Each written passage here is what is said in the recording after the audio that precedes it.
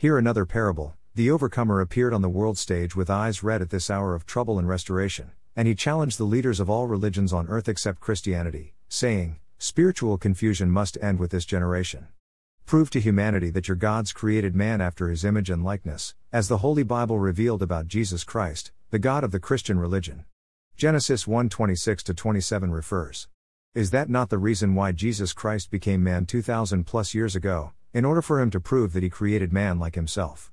And the overcomer, that is, the reincarnated biblical, Noah/Abraham/David, continued and aggressively charged the leaders of all the false religions who don't know the identity of the true God, saying, "Since you say your gods are almighty, you must therefore prove to humanity today that they, your so-called gods, once lived on earth and were able to inhale the invisible air, as Jesus Christ did 2000 plus years ago, in order for him, Jesus Christ, to prove to humanity that he created the invisible world and the visible world, and that he is also capable of existing on earth with the invisible air he manufactured to give life to all gods." Psalm 82:6 and John 10:34 refer.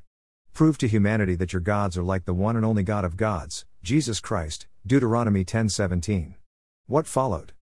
The leaders of all the religions on earth aside Christianity, started running amok because they couldn't stand the wrath of God and the overcomer, for they don't have any evidence to prove that their gods are like Jesus Christ, who once lived on earth as Emmanuel, God in men's form. As all of them were wallowing in confusion, one of the leaders of the religion of Ishmael prophesied in distress, saying, "Ishmael! Ishmael! Ishmael!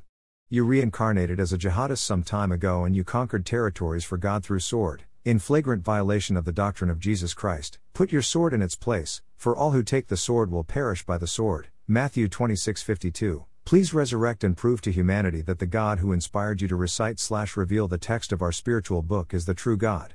Come to our rescue, for we lack words to defend ourselves that we, the members of the religion of Ishmael, are worshipping a known and a living God.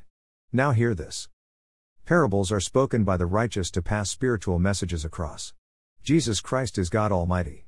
He lived on earth 2000 plus years ago as a man of peace, and the author of the Christian religion.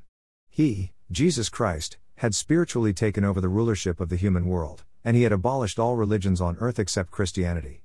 This Jesus, the one and only God, is in an everlasting covenant relationship with the overcomer as God cum Son. Jesus Christ existed in the past as the Father of creation. He also existed as the Son of God during his first advent on earth, and he has been existing as the Holy Spirit since his death/glorification 2000 plus years ago, John 7:39 refers, and he will exist as the Holy Spirit forever and ever, Matthew 23:39 refers. These are the metamorphoses of the God of the Christian religion. Though Jesus Christ existed as the Father, the Son, and the Holy Spirit, but he remains the one and only unchangeable God, Hebrews 13:8. Quod erat demonstrandum, QED.